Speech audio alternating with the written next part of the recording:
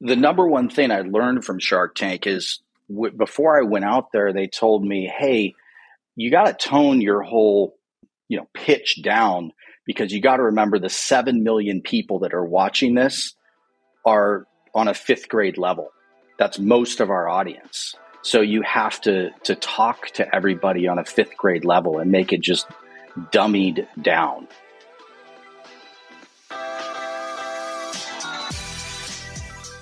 Hey folks, this is Clayton Collins, your host for the Housing News Podcast. And today I have the pleasure of speaking with Bill Lyons, the CEO at Griffin Funding.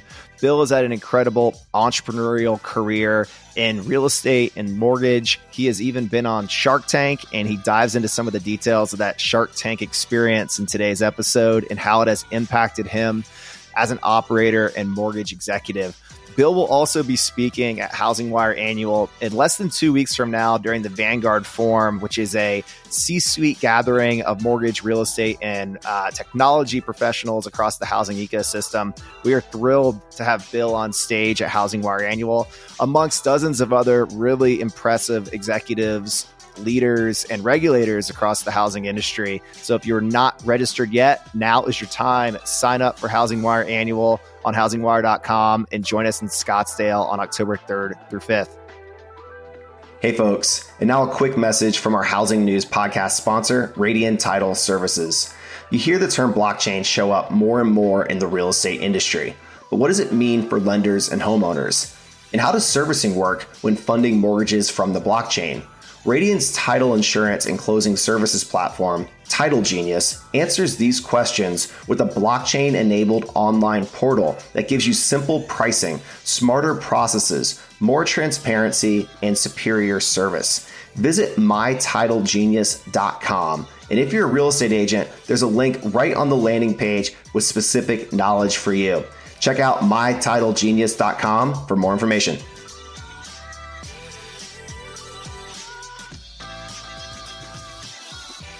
All right, Bill, thrilled we're able to get on the air today.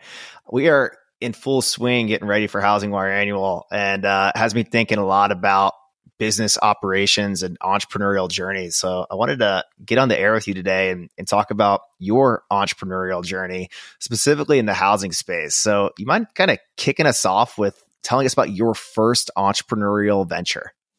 Yeah, I mean, in high school, I think I was born with the entrepreneurial blood.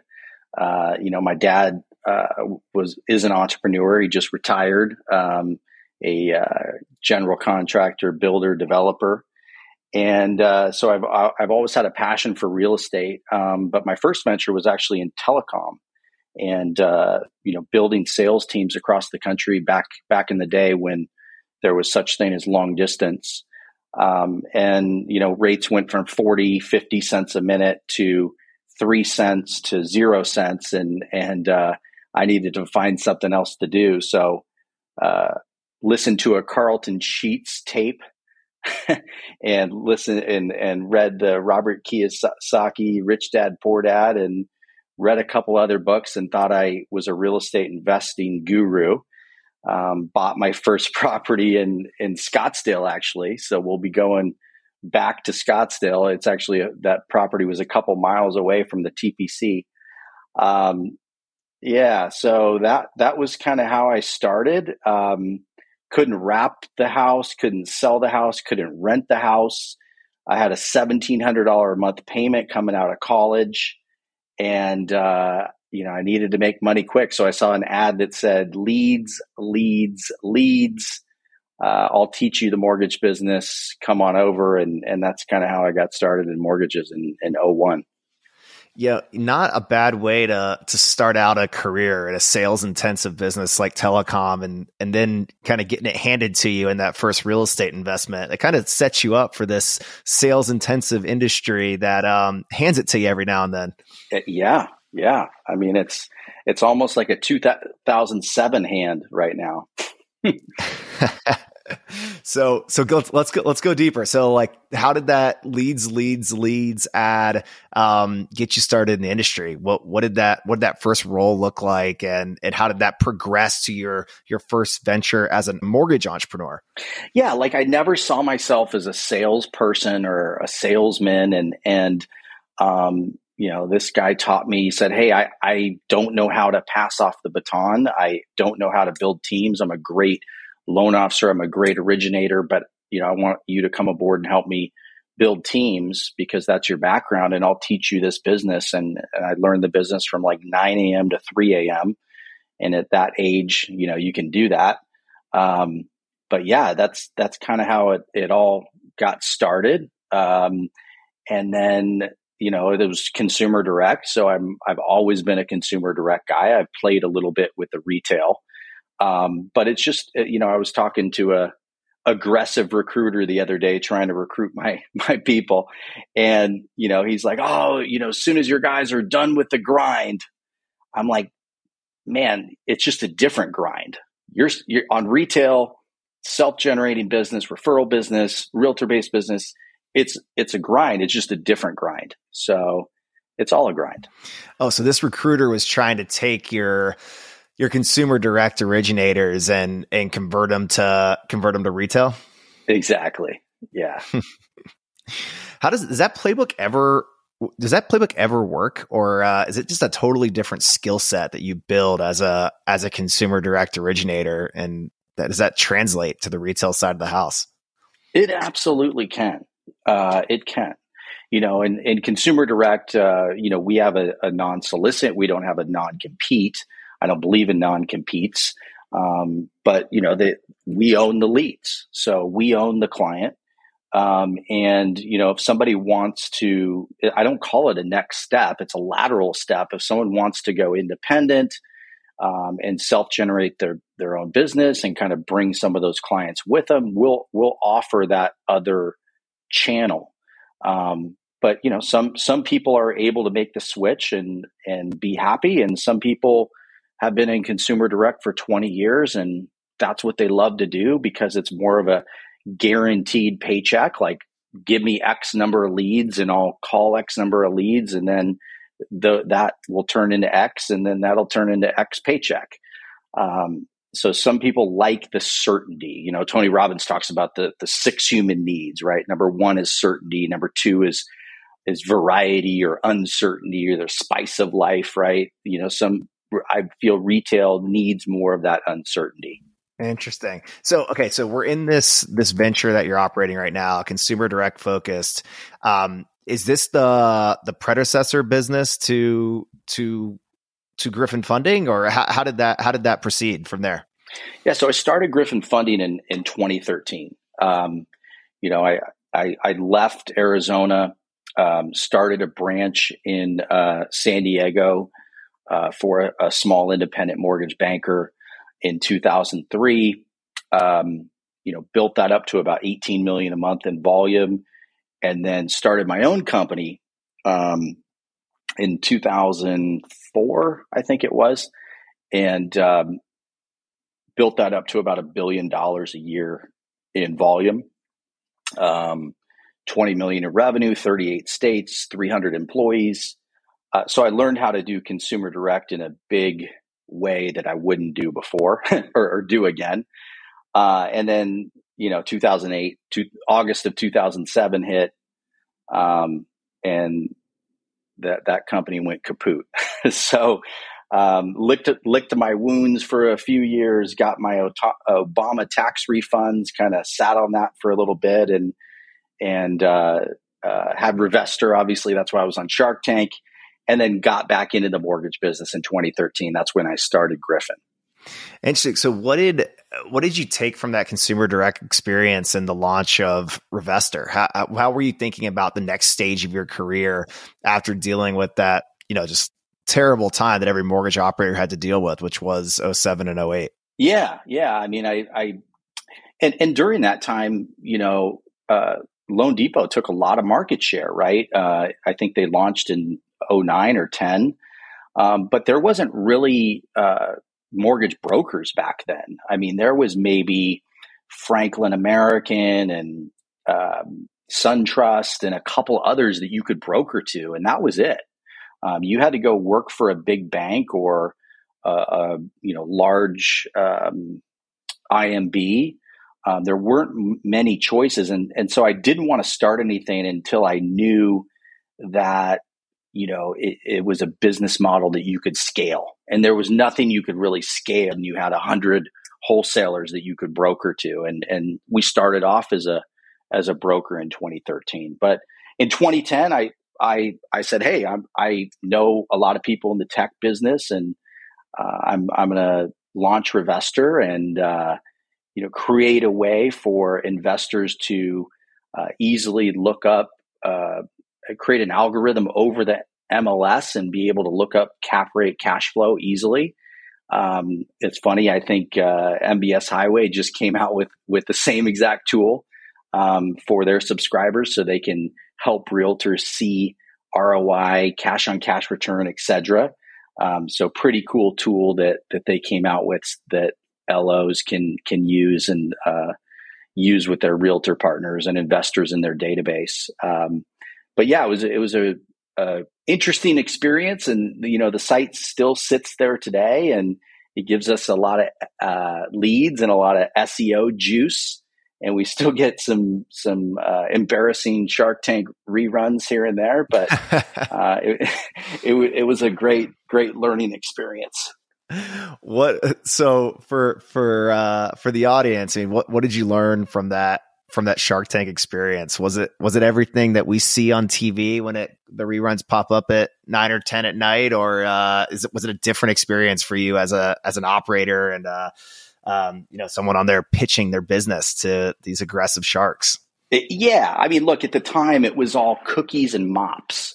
There was no Chris Sacca on there. There was no tech on there. There was no Wi-Fi in the studio.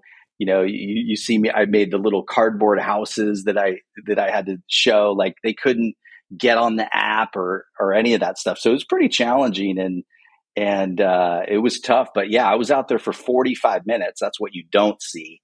And I was after the fat ass fudge lady, I think it was. And I was the last guy of the day, and the producer says, man, you better lower your valuation, because they all went out last night. They're kind of hungover, and it's like 6 p.m. at night, and they're ready to get the hell out of here. They're in a bad mood. They just ripped apart the fat ass fudge lady. You better lower your valuation. And at the time, I had an ex-employee from 2007 that put something really bad on the internet. So the first thing that they're looking up on their phones is Googling me. And the first thing that comes up is, hey, this guy's whatever from, crazy former California employee, which wasn't true at all. And that was the bummer. So it kind of set me up on the wrong foot. But it was 45 minutes, and the editors, it was a pretty brutal time, but the editors actually helped me out a little bit, because if you would have seen the full 45 minutes, you would have seen some bad stuff. That's wild. I think one of the things that talking to a few folks that have pitched on Shark Tank, the experience is very different than what you see on TV. And I've met more than a couple people who have struck deals on the show, but ultimately did not close deals on the show, and or close deals after the show had aired, which is I guess another challenging dynamic to the idea of raising money on semi-live television, and that it's not the same due diligence or industry deep dive that you get in a standard fundraising interaction. Yeah, I mean, I pitched to several investors after that, and it was funny. Like, people would pull out their checkbooks and go, if Mark Cuban didn't see this, there's got to be something here. I'm out too, So it was tough to even raise money after that. But and Robert is a tough cookie. I'll just put it that way. Robert, those people in your life that are the haters and the negative people, the naysayers that actually do just as good for you as your mentors. Robert was one of those guys for me. Like, I'm proving Robert wrong. 5'5" Robert, sorry. But Mr. Wonderful was great. Everybody was very, very professional except Robert. Oh, I 100% have that experience. I've had people in my life who, like, at times are the most challenging people to be around, and the most challenging people to, like, get to see the vision, but they ultimately shape the way you think about things and shape the way you have to position stories to be impactful in the future. And so I 100% get what you mean there. Yeah, thank you, Robert. I appreciate that. Yeah, Robert, we'll give Robert a shout out on this one. You are helping operators be more astute through your tough questions. So motivational. So going through that, like that Shark Tank experience and determining the future that you would be able to build with Revestor, how did that influence what you sought out to build with Griffin Funding? And I'm kind of curious, you're 9 years in with Griffin Funding. How has that business changed since the onset as well? That business plan you sought in 2013 versus what you've built over the last 9 years? Yeah, I mean, look, the number one thing I learned from Shark Tank is before I went out there, they told me, hey, you got to tone your whole, pitch down, because you got to remember the 7 million people that are watching this are on a 5th grade level. That's most of our audience. So you have to talk to everybody on a 5th grade level and make it just dummied down. And, I read something the other day, Alex Hormozy put it out that 60% of Americans read at a 6th grade level. So just really trying to make the business simple and simple to understand and simple to operate. It's consistencies, it's not complexities that create success. And now we're going to take a really quick break for this week's edition of the Mortgage Minute, brought to you by Angel Oak Mortgage Solutions.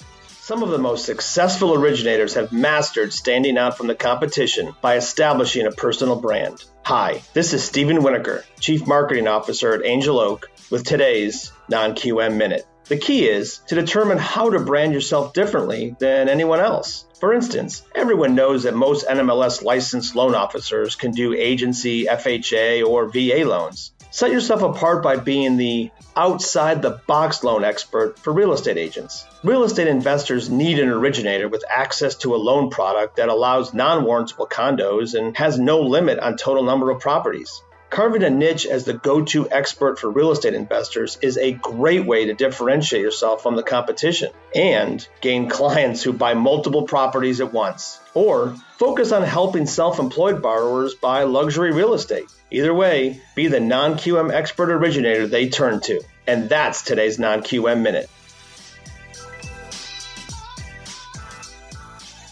What were some of the parts of the business plan that you realized, like, hey, we might not be talking about correspondent loans here with everybody that we speak to, but ultimately we need a simple business plan that folks understand? Like, how did you apply that in your process? Yeah, I think, look, in 2012, I started just to originate on my own to try to figure out the business model. I'm like, hey, everybody thinks I'm just going to sit here and press buttons and hire people. Like, I need to do this myself. It's like my first job at Chart House. They made you do every single role. You had to be a hostess. You had to be a waiter. You had to be the broiler. You had to be the gunga salad guy. You had to be the dishwasher. You had to do it all. And so that's what I wanted to do was how can I create a niche? That when first time we made Inc. 5000, I'm like, the riches are in the niches. And, everybody's too lazy to learn VA. It's 2012. I'm going to become an expert at VA. I'm going to read the VA handbook. San Diego's a huge active duty SEAL military veteran community. This is the niche I'm going to go after. And as soon as I can create a model that's duplicatable, then I can start hiring people and then I can start scaling. And that's might be a wildly fortuitous path to go down, because I think we're kind of operating through a market environment right now where some of the volume is in the niches. Are you applying that same thinking from the mid 2010s to how you're operating in 2022? Yeah, absolutely. I mean, our business, went from 15-20% non-QM, which we launched non-QM in 2017. We're number one on Google for pretty much every non-QM keyword. We generate a ton of leads for our consumer direct team. And that was about, 10, 15% of the business. We had a small team. Obviously, 2020, we shut down non-QM, restarted it, went back to 15% of our business. But now it's 69% of our business. So yeah, the riches are definitely in the niches. I mean, we would be down like Loan Depot. We would be down 60, 80% if we didn't have non-QM and we didn't focus in on that niche and become experts in that. Is that, massive percent of volume that you're doing from in non-QM now still being entirely driven by leads and consumer direct, or are there agent partners that are starting to like refer people in because of the specialty? Yeah. I mean, look, Peter Drucker, right? Business is innovation and marketing. Right now, you have to innovate and you have to market like crazy. So our marketing team is marketing like crazy, marketing to realtors, marketing to business owners, marketing to all these leads, and we're generating these leads. And in consumer direct, QM leads just aren't working right now. Sorry, hey, I have 2.25 on a VA loan. I'm not going to take 5.25. Sorry. Maybe when the 10-year goes to 2.25, then you're going to get that 3.5 coupon on Ginny 2. That'll be a 3.75 rate. Yeah. Hey, you're miserable in your 2.25 rate. You're suffering. Let's get you 3.75 and save you $1,000 a month. That's palatable, 2.25 to 5.25. So it's very, very tough with QM right now. But non-QM, there's high demand. Real estate investors don't stop investing. It's their job. They invest regardless of market conditions. That's spot on. So as we get ready for HousingWire Annual, you are speaking in a session called the CEO Playbook. And as I was checking out your LinkedIn, I saw that you've been pretty active in Entrepreneurs.org or EO over the years. How has that interaction with a group of peer executives made you a more effective operator? And I'm kind of thinking of this through the lens of we're bringing together a bunch of housing executives to share some battle stories. And I'd love to know more about how your interaction with the peer group that you're part of today with EO has helped you in your operating journey. Oh man. I mean, in EO, in EO San Diego, even though I now live in Incline Village, I live in Tahoe in Nevada, and I have a second home in La Quinta. I would not have either of those homes if I wasn't in EO, period. I think the 5 people you hang out with the most is your average income or whatever the case is. It's true. I've had 2 people in my forum. You break off into subgroups or forums with about 7, 8 people in each one. I've had 2 people in my forum exit for big dollars, which was really cool to learn how they exited, what they did to exit, and their success there, and what they're doing now. And then I had one person, obviously forum's confidential, but this is public knowledge. One person was in the ticket or is in the ticket brokering business during the pandemic and had to almost lay off his entire staff, lost millions and millions of dollars. And now he's, everybody wants to go to concerts again. So he's crushing it. It's killing it. So it's good to be around people that have gone through what you've gone through, and that entrepreneurs really know that it's a safe place to share. And we all know that at any given time we can get hit by a bus. It's just the people that think that they're never going to get hit by a bus, they get hit by the bus. So it's a dangerous game, and you try to limit your risk and be strategic and smart as much as you can. That's interesting. So I'm in a forum with a group of operators, a gentleman that's in the senior living industry and an operator in the hospitality industry. So similar to your format in ticket brokering, like industries that were impacted in a really negative way during COVID. So I often think about how do I apply what other operators have learned in different sectors to growing my business. How do you think about applying what you've learned from someone who got in the ticket brokering space, for example, like just got hit really hard in 2020 and 2021, but now is in a position to come back stronger? How do you apply that in mortgage in a market where volume is down, but we all have to build and prepare for future years? Yeah, I mean, absolutely. You said it perfectly. I'd love to cross-pollinate with different industries and apply ideas from that industry or marketing stuff that industry does normally to, this industry. And yeah, are you going to be, at the battle line with 1,000 soldiers ready to rock and roll when rates fall to 3.75 on VA and 4.25, 4.5 on conventional? Or are you going to, have a skeleton crew? What's the best strategy? Maybe a skeleton crew is art of war when outmatched evade. It's a very, very difficult time right now. But yeah, he went down to a skeleton crew. Am I afraid ego-wise that if Q4 gets worse, if Q1 is even more worse, and things don't pick up until Q2 or maybe even 2 years they don't pick up, right?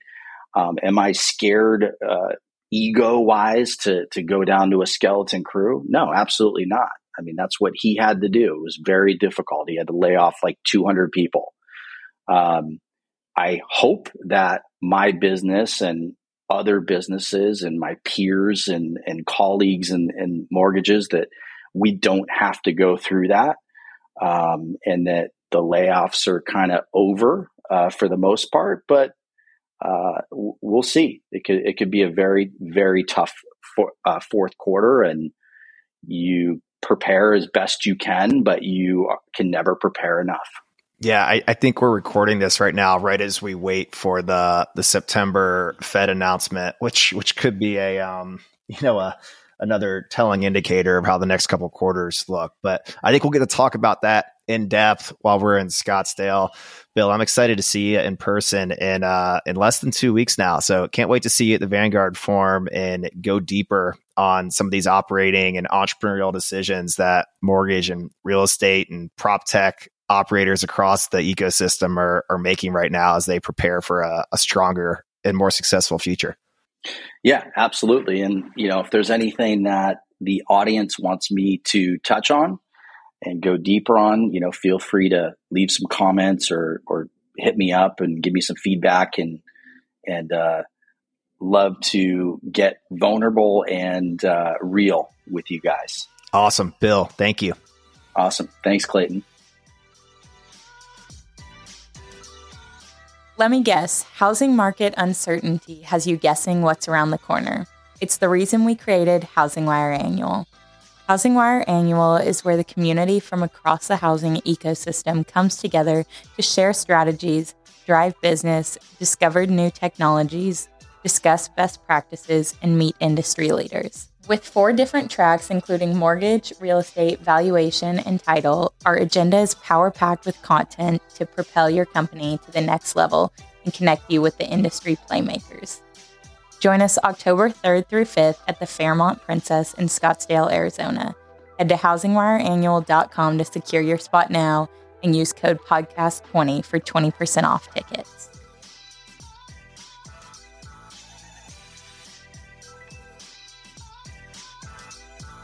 Bam. Now that is a wrap of this week's episode of the Housing News Podcast. Do me a huge favor and go to iTunes and rate this show. And if you leave a comment, you better tune in next week because you might get a shout out. Thank you.